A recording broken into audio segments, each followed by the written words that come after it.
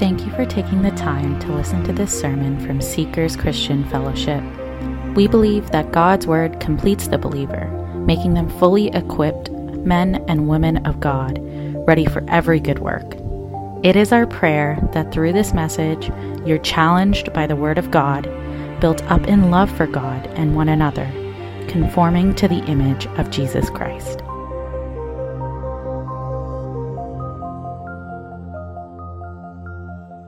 How do you and I repair a good reputation? Yes, you heard me right. How do you and I repair a good reputation? Now, I know what you're wondering. Why in the world would I ever want to repair a good reputation? A bad reputation, that I can understand, right? Help me fix that. You see, church, every one of us, whether you admit it or not, we want people to hold a good opinion about us. Think about it. You and I do things every single day to establish or maintain our reputation in the eyes of people. We do, whether it's at home, at school, at work, in the community, and even at church. If you've been a Christian or even if you've simply attended church for any length of time, chances are you too have developed a reputation. When people hear your name, what do they think? They probably think you're a good person, a good Christian. So now you're wondering, where's the problem? Where is the problem? Well, here it is. Is the reputation you have in the eyes of people consistent with your reality in the eyes of God? That's my question. Your good reputation, what you portray to the world, is it true to who you really are in the sight of God? Are you starting to see the problem? For many of us in the church, if we're honest, our so-called good reputation could not be any further from the truth, and that's our problem.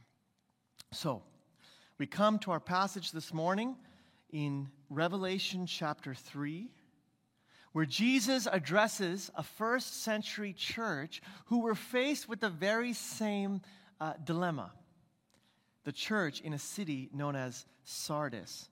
And my sincere prayer for you and I is that we would heed Christ's warning so that He can repair our reputation before God.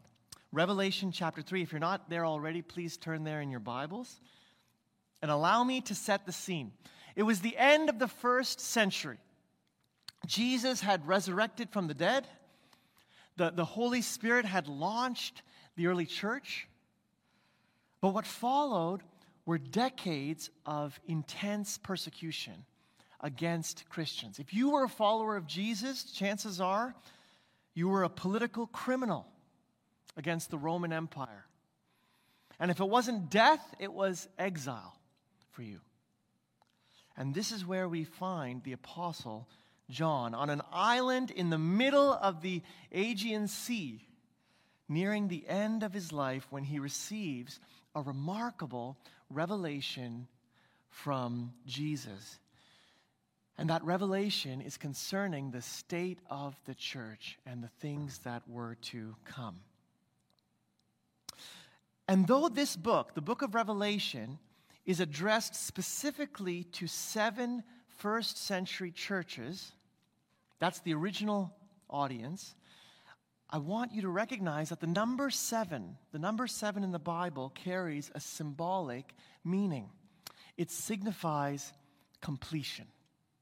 Completion. Creation was completed by God in 7 days. So what Jesus says in this passage then is not only for Sardis, but rather is applicable to the complete or the whole church, all churches, ours too. So with that context in mind, let us start in verse 1.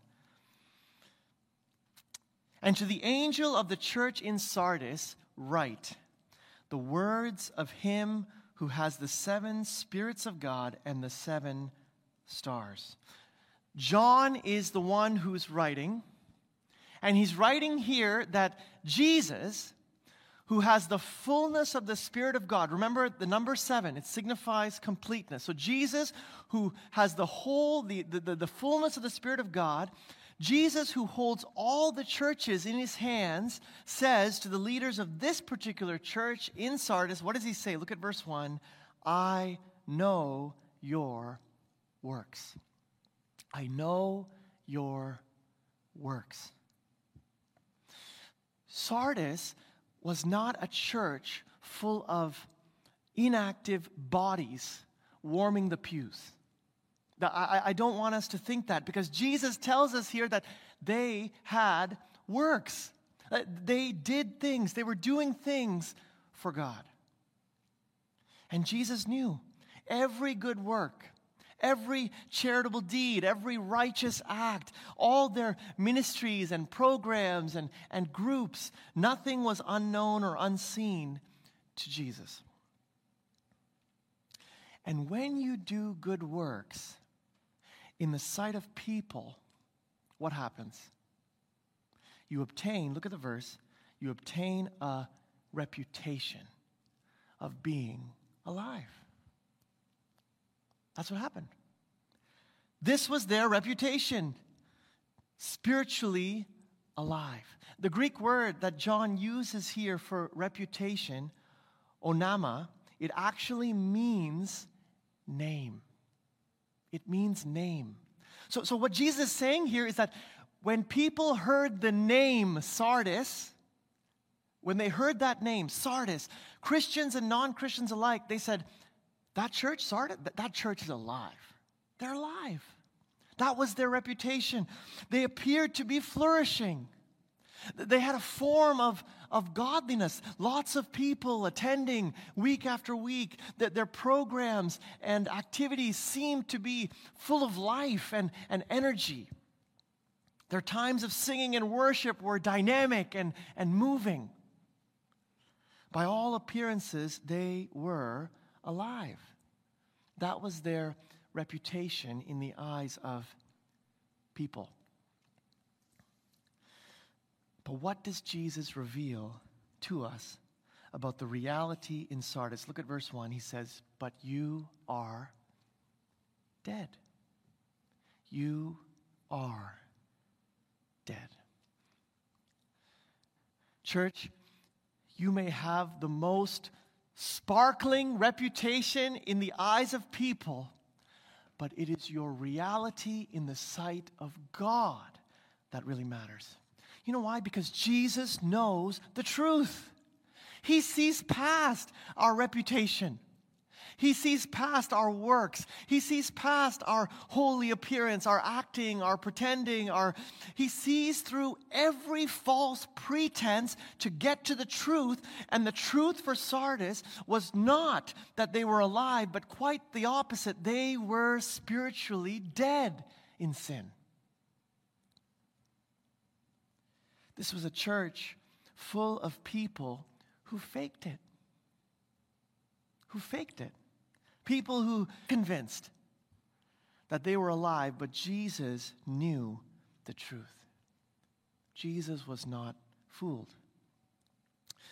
As the commentator Matthew Henry writes, he says, there was a deadness in their souls.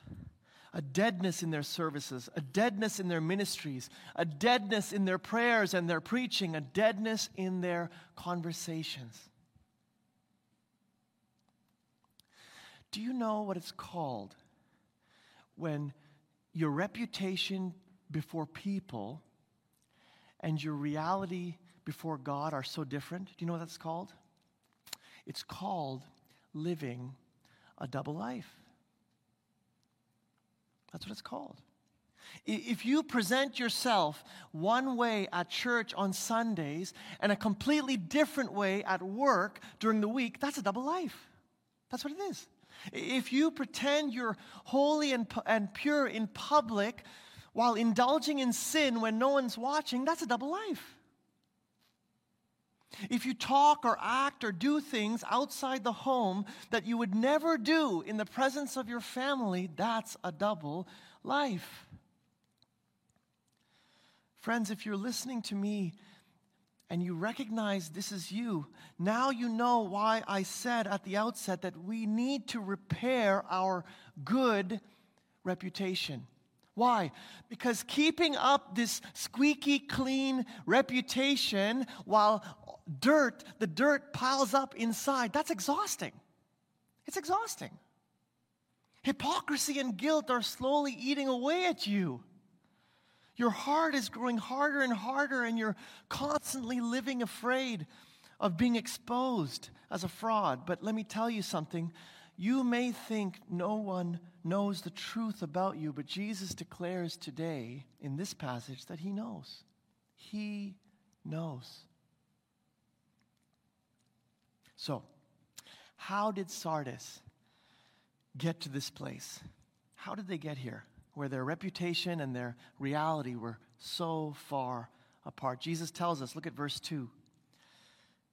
He says, "Wake up and strengthen what remains and is about to die." He says, wake up. Like a parent calling their child. Wake up, Jesus says. What does that mean? It means Sardis was asleep. This church lay in a deep coma. It's like lying in a hospital bed on life support. Jesus says, strengthen what remains and is about to die. They were weak. They were barely even moving, with death knocking at the door. You know, this term, wake up, in the Greek, it actually means be alert. Pay attention. Watch so that you don't fall into calamity. And on the surface, when you and I hear that, it probably doesn't mean that much. But to the people of Sardis, Christ's words here carried a much more tragic meaning, a much deeper meaning. You see, the city of Sardis was elevated. It was 1,500 feet elevated above the valley that was around it. And at such an elevated position, its cliffs and its walls were basically impenetrable. Like, they were naturally and physically protected. They had a huge military advantage over anyone who would dare try to attack this. If there was ever a city safe and secure, this was it, the city of Sardis.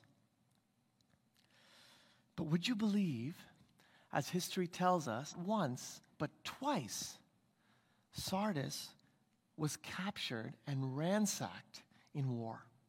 Twice. First, the Persians in 547 BC, and then the Medo-Persians 300 years later. Sardis was caught by surprise, displundered twice. Now, how do you think an enemy managed to sneak up 1,500 feet of cliffs and walls to attack this city? How? It happened because the watchmen failed to watch. That's how it happened. Their duty was to be alert, to be ready, to be prepared, to be awake, and instead, they were asleep. In confidence, they thought to themselves, who could attack our city? See our position. See this fortress. And with that false sense of security, they let their guard down. They became lethargic in their vigilance, and the enemies climbed up the walls undetected. Jesus is warning Sardis here, do not make the same mistake your ancestors have made again and again.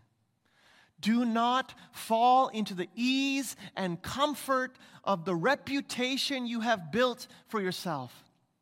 Do not become self-confident or falsely assured in your works and let down your guard against sin. He says, wake up. Church, there's a point here for each of us, is there not? There's a point for us. If you think you're standing firm in good works and in your good reputation, the Bible says, take heed, be careful, watch so that you don't fall. Wake up.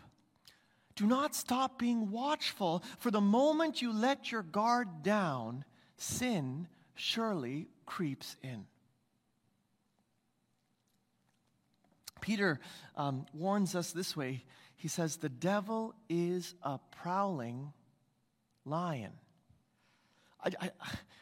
I want us to think about that for a moment. Those of you at home, even those of us here in the church, just think for a moment. A lion is circling your home or circling this church. Right now, if that's happening, what would you do? I'll tell you what I'd do. I would listen more carefully than I've ever listened to try to detect the sound of his footsteps circling or creeping around the house. I would scramble to secure every possible point of entry. I would get my wife and my son to safety. I would barricade us in with the strongest materials I could find. I would call for help. I would find any and all weapons to try to defend ourselves. Why? Because if I fail to do any of these things, we will be devoured. And this is what it means to be awake against sin. That's what it means to be awake against sin, church. But Sardis, look at verse 2. Jesus says, I have not found your works complete in the sight of my God. You remember those works we talked about? Verse 1, he says, I know your works. The very works that got them a good reputation in the eyes of people. Jesus says here, those works, even those works are not complete in the sight of God. They're not complete. Now, what does that mean? John is not saying here that they didn't do enough work to please God. Okay, I don't want you to, don't get me wrong here. That's not what he's saying. This is not like an unfinished project, right? That you need more work to complete the job. No. What was lacking in Sardis was faith. Was faith. An incomplete work is a work without faith. That's what Jesus is saying here. The works this church did were done believing in God. Can you wrap your head around that? A church that doesn't believe in God? That's what this church was. Everything they did, it was all just religious rituals. They were going through the motions week after week, participating in the programs. All the while, every work they did was hollow and empty because it didn't even come from hearts that really believed.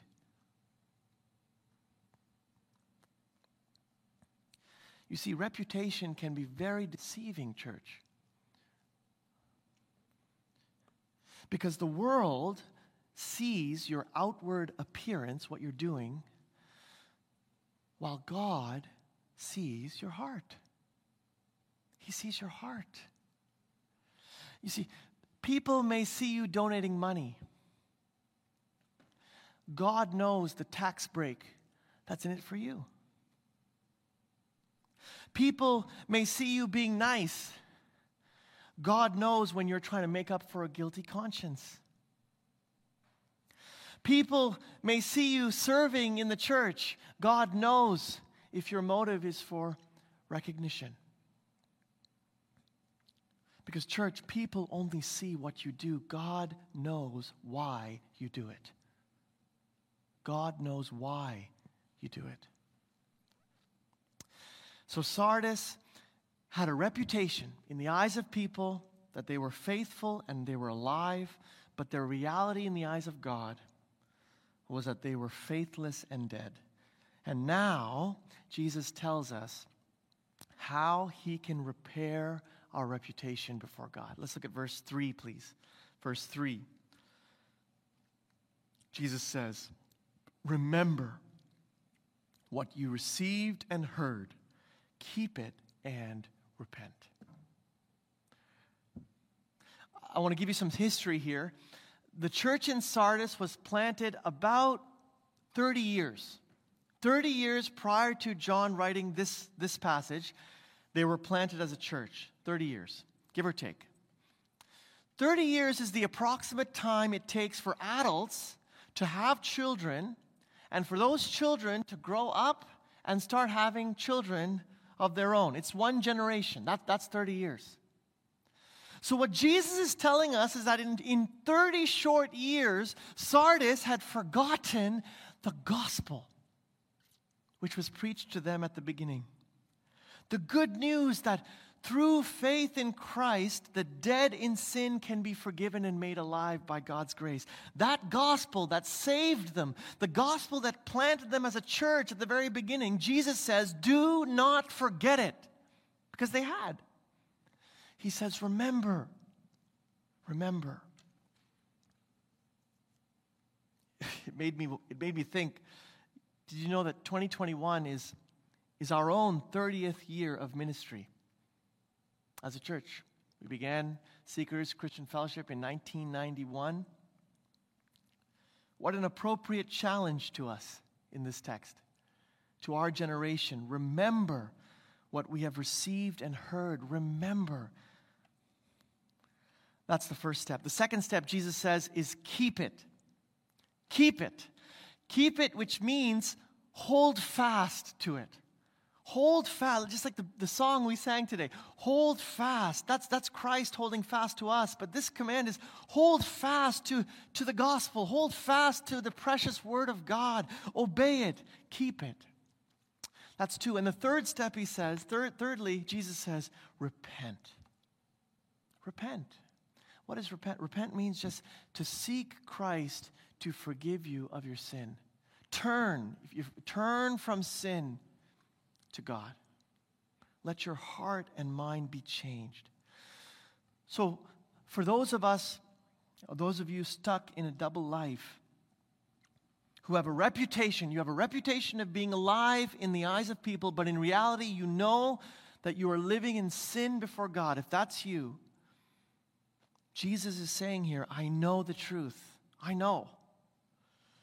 And if you hear my call, if you can hear my summons to wake up, strengthen what remains. I picture a shipwreck, and there are a few survivors who are clinging on to pieces of debris, just floating.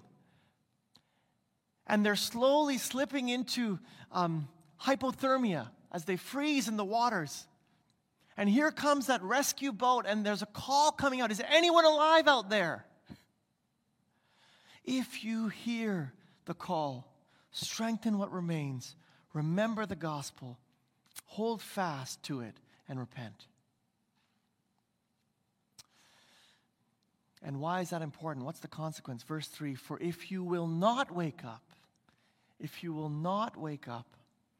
I will come like a thief, and you will not know at what hour I will come against you. We know Jesus is coming. The church, we believe in the second coming of Christ, and we are all looking forward to the second coming of Christ, for him to return for us. But Jesus is not saying that in this passage. He's not saying he's going to return for them. He says, I will come against you. This is not a welcome visit. For those who do not wake up, who do not repent, Jesus is coming against you. Like a thief who comes when you and I are fast asleep in our beds thinking all is well, and suddenly at an hour you do not know or expect, he comes.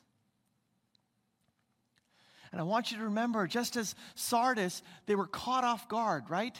When they were ransacked, Sardis was caught off guard and they were brought to ruin when the watchmen failed to watch. Likewise, you and I will be caught unexpectedly and brought to judgment if we fail to repent. If we fail to repent. Now, this rebuke from Jesus sounds full of despair, doesn't it? hopeless. But in the verses that remain, he reveals a flicker of hope. A flicker of hope in the midst of this dying church. Look at verse 4. Look at verse 4. It says, yet. I have to be honest, when I first read this, my heart felt so much relief to read that word, yet. Yet.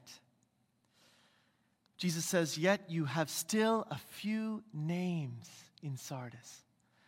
People who have not soiled their garments, and they will walk with me in white, for they are worthy. Verse 5, the one who conquers will be clothed thus in white garments.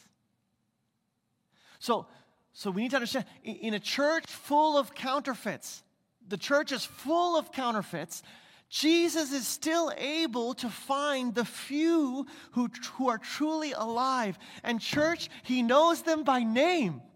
Isn't that incredible?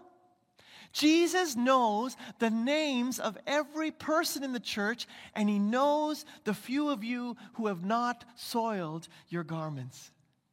I have to be honest, as I read this, I stopped and I prayed and I said, Jesus, if you come to our church, to my church, let my name be counted on that short list. And I'm sure most of you would agree with that's your prayer.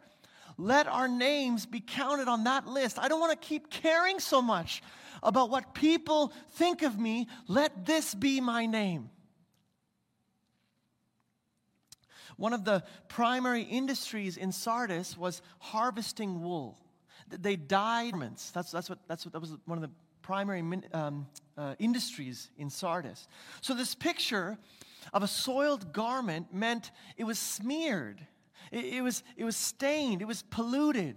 It was contaminated. And it's a metaphor, right? It's a metaphor for the character of the ungodly, of people who are unholy, of people who are impure, of those of us corrupted by sin. Now, if you've been listening carefully, you probably have a very important question in your mind at this point. You're probably asking, how can anyone be worthy of this? How did those few names in Sardis, how did they become worthy? Because as far as you and I know, no one in the church is perfect. I'm not. We all have the stain of sin on our garments. We all have given in to evil at one time or another. We've all failed at some point to be watchful when we should our guard down. We've all done that. And even if you've done good works, what does the Bible call good works? Filthy rags apart from Christ. So how did these overcome or conquer sin? How do they do it? John himself tells us in 1 John 5, verse 5. He says, who is the one who overcomes the world? The one who believes Jesus is the Son of God.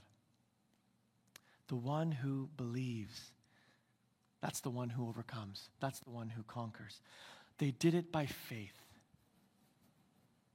Those few names, they did it by faith, church. By faith, the few in Sardis had their garments washed, appear unsoiled because they've been washed in the blood of Jesus, Revelation 7:14. By faith, they were covered with a righteousness that was not their own. It's the righteousness of Jesus Christ. That's how they conquered. And look at their reward, verse 4. You need to picture this, okay? This is what we are longing for as believers. Look at this verse 4. It says, they will walk with me, Jesus says. Can you just let your mind go here? Can you imagine to walk beside Jesus Christ? To walk with him? To commune with him in paradise? To walk and to talk with him as friend with friend? Isn't that incredible? This is the reward. That's not all. See how Jesus concludes. Look at verse 5, the very end. He says, and I will never blot his name out of the book of life. I will confess his name before my Father and before his angels. Now, this is important. In the Roman Empire, angels kept records of the names of every member of a city. But your name could be erased. There are a number of reasons that your name could be erased from one of these official records. If you committed a crime against the state, your name could be erased. If you died, your name could be erased. Or simply if you got on the bad side of an official, your name could be erased. Or if they deemed you undesirable, your name could be erased. It's the kind of cancel culture that existed then and still does very much today. I want you to remember in the news this past Christmas, think of all the politicians and even healthcare providers who resigned their positions. Why? Over the hypocrisy of taking vacations in the midst of a pandemic. Think of all the celebrities, even evangelical celebrities, who have faced shame after their scandals came to light. What's my point? You see, church, when your good reputation is ruined and your true sinful reality is exposed, our world will want nothing more than to blot you out. And rightly so. Rightly so.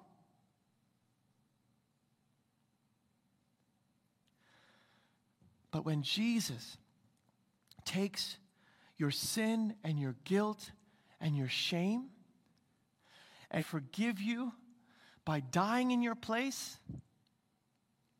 your name is eternally found in the book of life, where it will never, ever, ever be erased. And see what he does with your name. You remember I told you at the beginning, the word John used for reputation, it was onama. Well, this is the same word he uses here. This is how Jesus repairs our name, our reputation. Look at verse 5. He will confess your name, onama, before God. He presents your name in the presence of God and before all the hosts of heaven. What a reputation. What a reputation. Verse 6, he who has an ear, let him hear what the Spirit says to the churches. As the worship team comes, I'd like to close by posing a few questions for us all to consider. Is your reputation in the eyes of man far from your reality in the eyes of God? Are you living a double life? Secure in good works or a good reputation? Have you let your guard down to sin? Because to each one of us, Jesus says, he knows. He calls you, wake up. Strengthen what remains. Remember, believe the gospel. Keep it and repent. He can revive the dead in sin. He can wash your garments white. And he can repair your reputation, repair your name before God.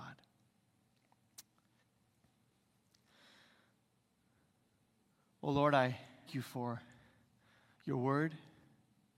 I thank you that examine closely the example of this church in Sardis. And we see many of the same sins, the same hypocrisy that we can often find in our own lives. Oh God, I thank you that you do not guard us because we are sinful. Repent. You call us to believe in your Son, Jesus. I thank you that He has washed our garments, our soiled garments, our stained garments. He's made a way to wash them clean. So God, if anyone is struggling, trying to maintain that squeaky clean reputation in front of people while living a life that is dead in sin, I pray, help them not to trust in their walls. Help them, oh God, to come back to you now, to repent. For we know that when anyone comes to you that way, you will forgive. You will make us right. We will walk with you for eternity. Experience a joy that no reputation on this earth could ever. And you will confess our name. Jesus will confess our name before the Father in heaven. Lord, let that be our reputation. Let that be my reputation. That be the reputation of this church. We thank you. We love you. In Jesus' name.